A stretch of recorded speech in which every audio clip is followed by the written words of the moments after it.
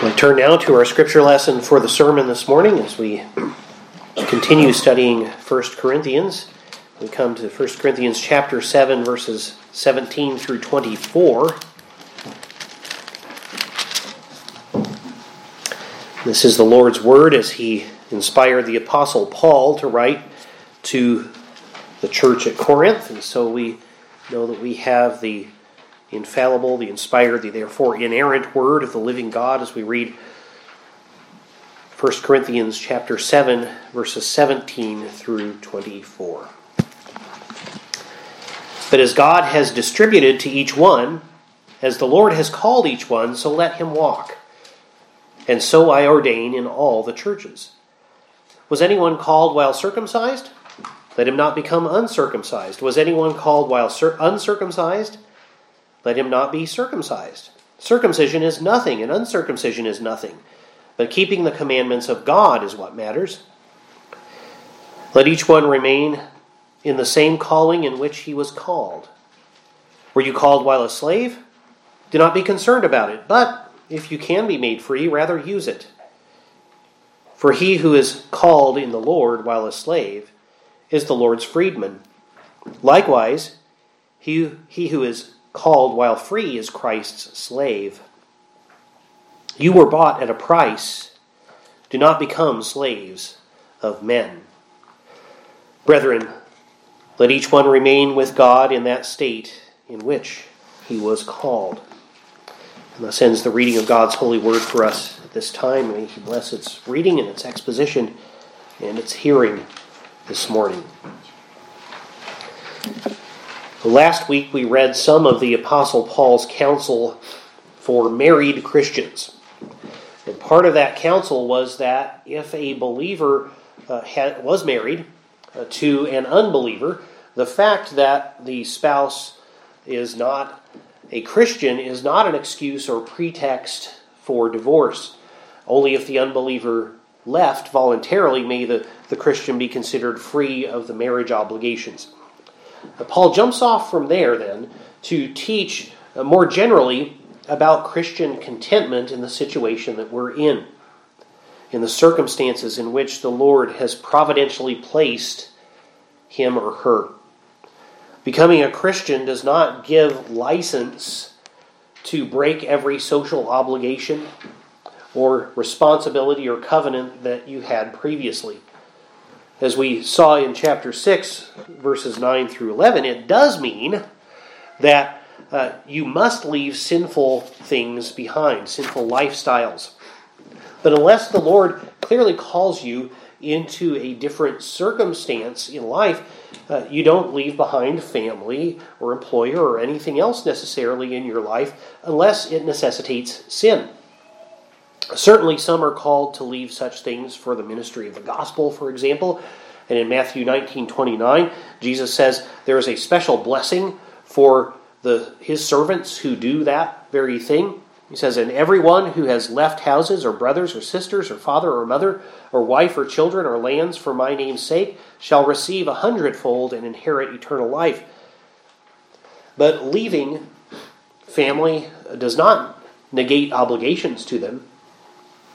As Jesus teaches in Matthew 15, no religious obligation can undo our obligations for parents, for instance.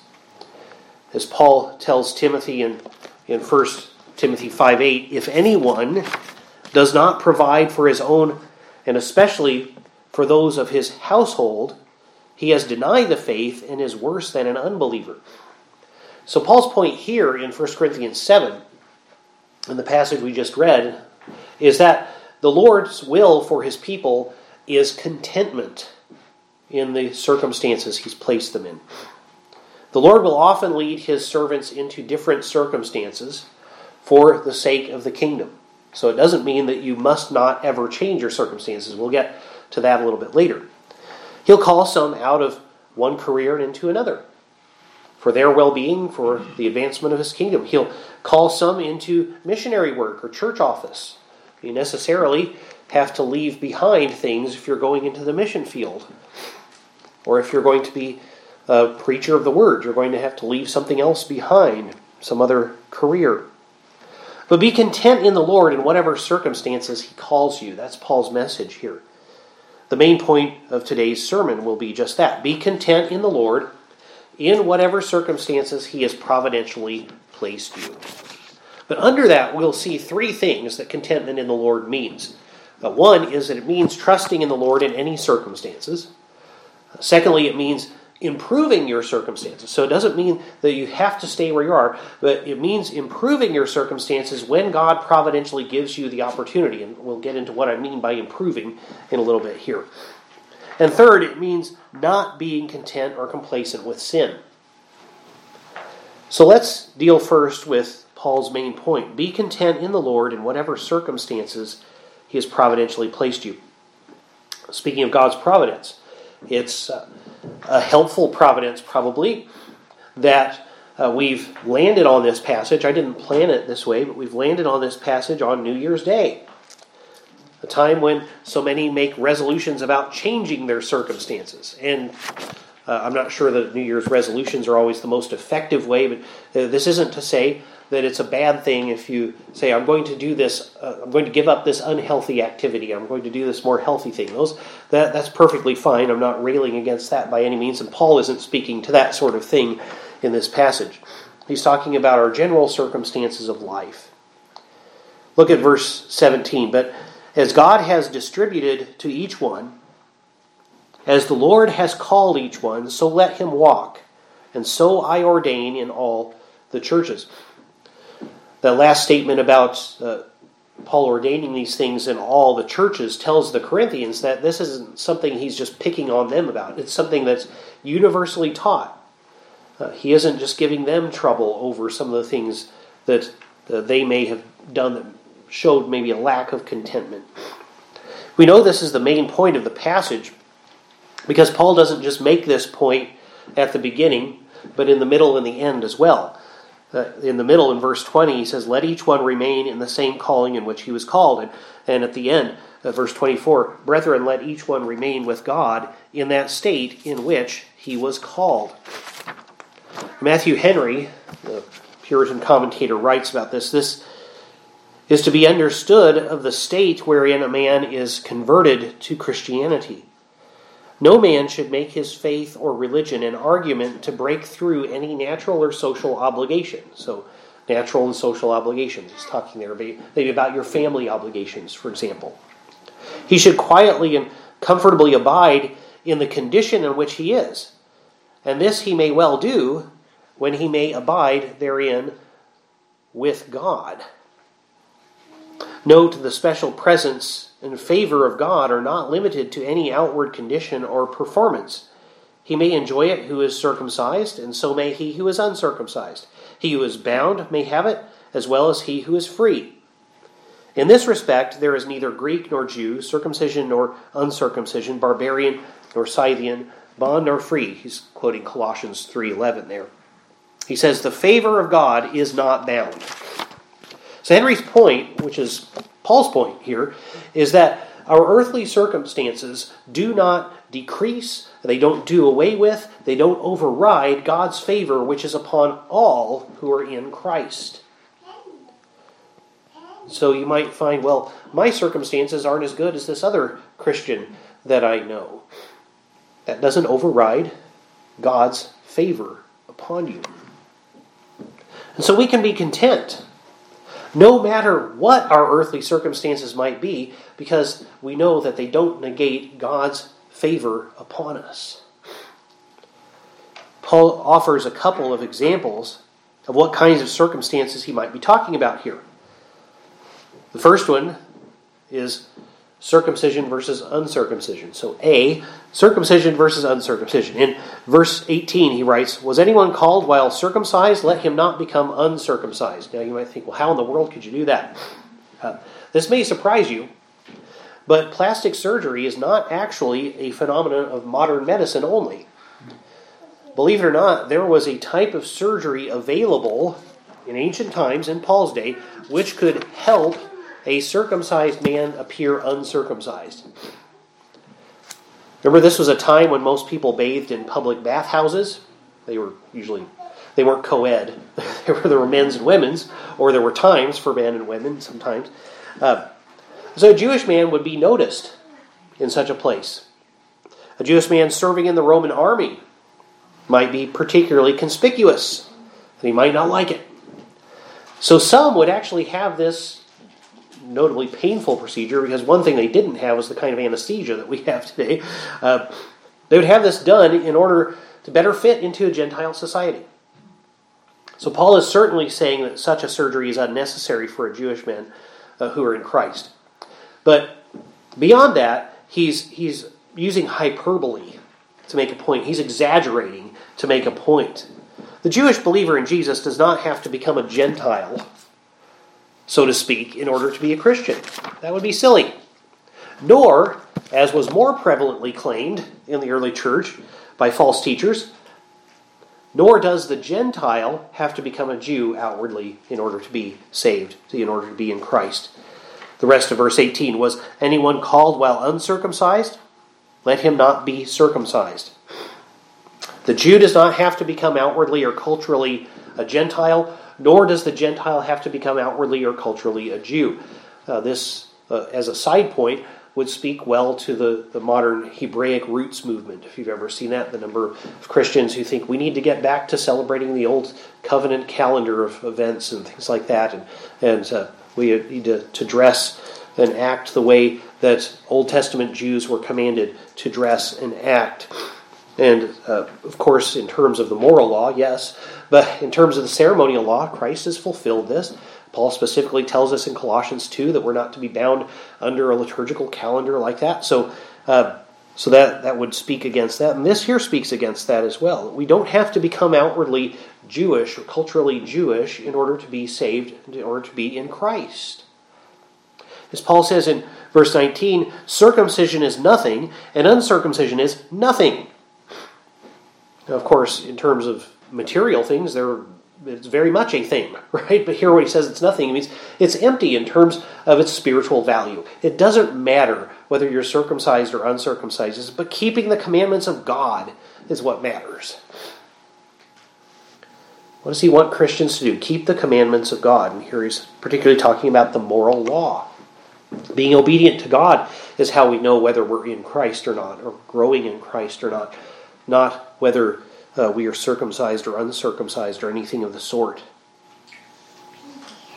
Physical circumcision or lack thereof makes absolutely no difference whatsoever in terms of your standing in Christ.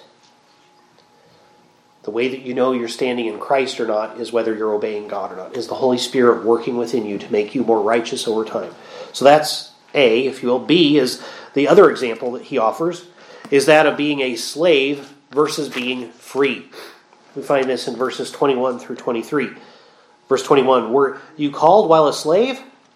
Do not be concerned about it, but if you can be made free, rather use it. We'll deal with the end of that verse in a bit, about becoming free if you can, if you're a slave. But notice, Paul says, were you called while a slave? Do not be concerned about it.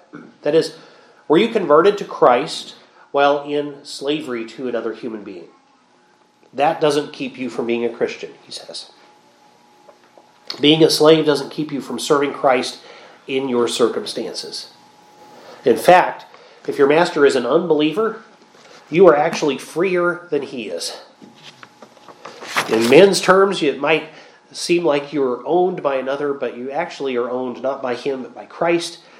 You're actually freer than your human owner if he's not a believer. The first part of verse 22, for he who is called while a slave is the Lord's freedman. Somebody who has been in slavery but is now free. And you're just as free, even if you're a slave, as any other believer. Likewise, he who is called while free is Christ's slave. Romans 6:22 tells us that Christians are all slaves of God. So the question isn't whether we're in slavery or not. The question is, who are we slaves to? Are we slaves to sin and death, or are we slaves to Christ, whose yoke is easy and burden is light? That's a much better circumstance. And the Christian called into Christ while socially free, that is, while not a slave to another human being on earth, must not put himself into bondage, Paul says. You're going to be much less effective. This is verse 23. You were bought at a price. We saw that before. You're owned by Christ, so that affects the way you act and what you do with your body, including whether you sell it into slavery to someone else. Just do not become slaves of men. This might sound silly to us. Who in the world would do that? Who would voluntarily become a slave of other men? Who would give up his freedom? But this was a common practice in ancient times. Often to get out of debt. We read about this in Leviticus 25 earlier. A man might sell himself into slavery.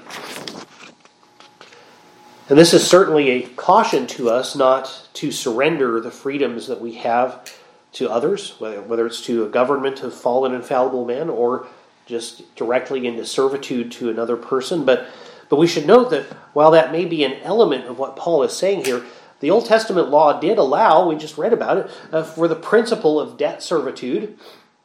So there's no inherent sin in such a practice. God was all right with, it wasn't ideal, but dealing with a fallen world, he might allow for a period that somebody could sell themselves into debt servitude. We have to note that was very different than the kind of slavery that we're acquainted with from American history. We'll come to that in a little bit here. Nevertheless, as we'll see shortly, Paul sees it more advantageous to be free from slavery so that we're more at liberty to serve Christ openly, and the Christian should, by all means, avoid that kind of debt slavery as well.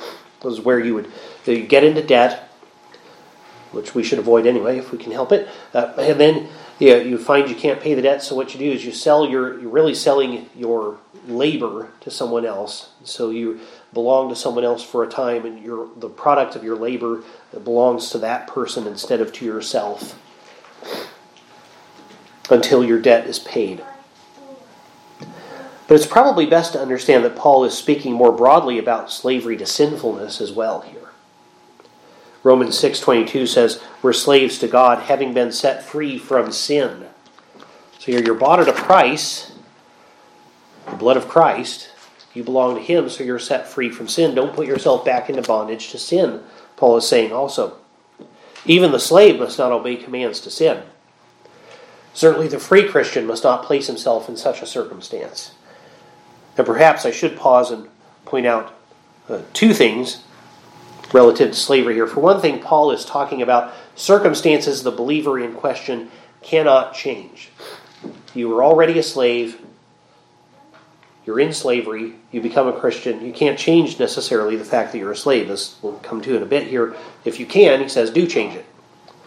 So we'll deal with shortly. He does say the slave who has the opportunity to be free should take it. But for one thing, this is circumstances that Paul can't change. He's just dealing with things the way they are in the world in his day. For another thing, the kind of slavery that was allowed in the Old Testament that we read about earlier did not include the kind of slavery that existed in American history. So by no means should we read these scriptures to be saying that that was okay. This is actually something that's clearly forbidden in Exodus 21:16. This is what Exodus 21:16 says. He who kidnaps a man and sells him, or if he is found in his hand, shall surely be put to death. So in other words, it was a death penalty issue, as if you had stolen somebody's life by murder. If you took someone from their life, you just kidnapped them, took them out of their home, out of their family circumstance and everything, and sold them into slavery or kept them as your slave.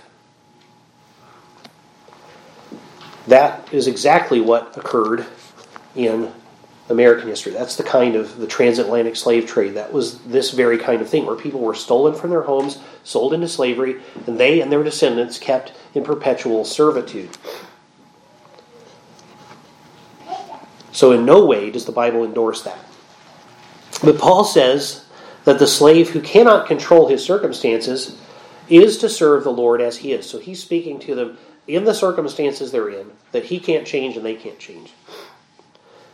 Be content in the Lord in whatever circumstance he has providentially placed you, is Paul's main message here. But what does it mean to be content in the Lord? Well, there are three things found in this passage that contentment in the Lord certainly means. Number one, contentment in the Lord means trusting him in any circumstances. We trust Him whether people around us are treating us well or not. God has a good plan for you and is treating you well. And He'll cause all things, as Paul says in Romans 8, to work together for your good. John Calvin writes, "This is the source from which other things are derived, that everyone should be contented with his calling and pursue it instead of seeking to betake himself to anything else. A calling in Scripture means a lawful mode of life, for it has a relation to God as calling us, lest any should abuse this statement to justify modes of life that are evidently wicked or vicious." So, in other words, a life that is full of vice. He says, you can't say, well, God just called me like this, so I should stay in it. No, that's not what he's talking about. Paul's already established in chapter 6 that we have to leave behind sinful lifestyles. The last part's what we'll actually deal with in a bit, that contentment in the Lord means not being content with sin. But the emphasis from Calvin there is that we trust that God knows what He's doing. He called us in a particular set of circumstances. He places us in particular sets of circumstances. We should be content with that. Take notice of what Paul says, verse 17, "But as God has distributed to each one, as the Lord has called each one, so let him walk." As God has distributed, walk in that way. As the Lord has called. We're talking about here sovereign circumstances. God, as the sovereign God, has placed us in particular circumstances. Verse 24, "Brethren, let each one remain with God in the state in which he was called." God has sovereignly placed every human being in a particular set of circumstances. You need not change those circumstances in order to be a Christian and serve the Lord. That said, we note number 2, contentment in the Lord means improving your circumstances when God gives you the opportunity. Verse 21, "Were you called while a slave? Do not be concerned about it, but if you can be made free, rather use it." If you're a slave and you can be made free, take the opportunity to be free. Why? Because a free man or free woman has a much better chance, you're freer to serve God according to the dictates of Scripture in your conscience and not according to the dictates of your human master. So when I say improving your circumstances, I mean improvement not as the world might count improvement, as the world might define it, but in the sense of having more freedom and resources with which to serve Christ.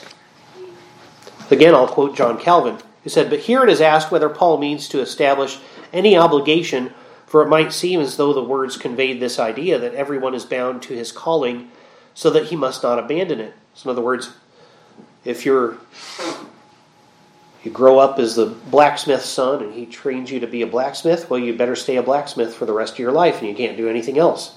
And Calvin's saying, well, that's not really what it means. He says, "Now it were a very hard thing if a tailor were not at liberty to learn another trade, or if a merchant were not at liberty to betake himself to farming. I answer that this is not what the apostle intends, for he has it simply in view to correct that inconsiderate eagerness which prompts some to change their condition without any proper reason." So people who just have to change to be changing, right?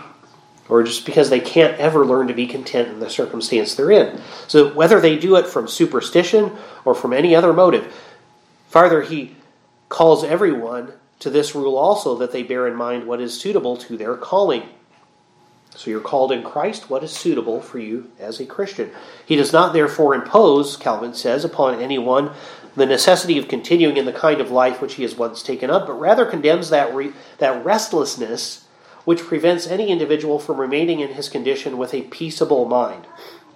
So in relation to our last point, Calvin is saying that the Scripture teaches that we should be content in whatever circumstance we're in. We've probably all known people who never seem content where they are. They wander aimlessly from one job to the next because they can never be content where they are.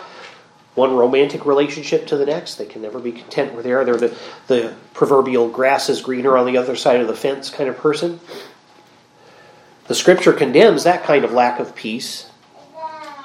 But alongside that, Calvin points out that the Scripture does allow for us to change our circumstances as God gives opportunity. if it's for the betterment of our service to God. Want to change careers? Fine. Will that make you a more effective servant to Christ or not? Paul explicitly teaches that if you're a slave and the Lord gives you the opportunity to be free, take it. You can serve God more effectively as a free man or woman than as a slave. So do it. Let's apply that principle more broadly. You may have the opportunity to earn more money. Well, what are the conditions of earning that more money? If you find that to be more productive for your Christian life, take the opportunity. Another job, on the other hand, might pay less, but affords more freedom to serve Christ. Maybe you have more time off. Maybe it keeps you near a godly church. Maybe it helps you fulfill those family obligations we were talking about earlier. Maybe it's in a state where you can more freely educate your children in a biblical way. Those are all things that you might weigh as you're dealing with how can I best serve God in the change of circumstances. Stay or go as it seems best for your service to Christ. And number 3 then, contentment in the Lord means not being content or complacent with sin. So we don't just say, well, I should be content in whatever circumstance God has called me, and He called me as somebody who was committing adultery when I became a Christian, so I guess I should just keep committing it. No, of course not. The latter half of verse 19, keeping the commandments of God is what matters. So obviously we have to keep God's commandments. We can't just do as we please. We leave behind sin while still being content in whatever circumstances the Lord has placed us. Sometimes leaving behind sin will mean that our circumstances in a worldly sense might be more difficult. And we can be content in that because we know of the great favor of God that is upon all who are in Christ.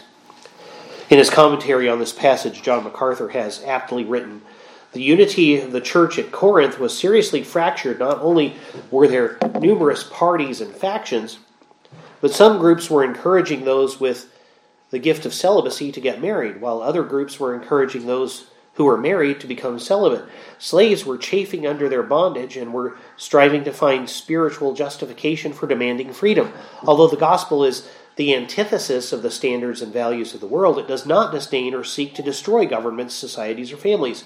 Rather, where the gospel is believed and obeyed, some of the most obvious byproducts are better governments, better societies, and better families. But Christians can be Christians in a dictatorship, a democracy, or even under anarchy. We can be Christians whether we are man, woman, child, married, single, divorced, Jew, Gentile, slave, or free. We can be Christians in Russia or the United States, in Cuba or China, in France or Japan. Whatever we are and wherever we are, we can be Christians.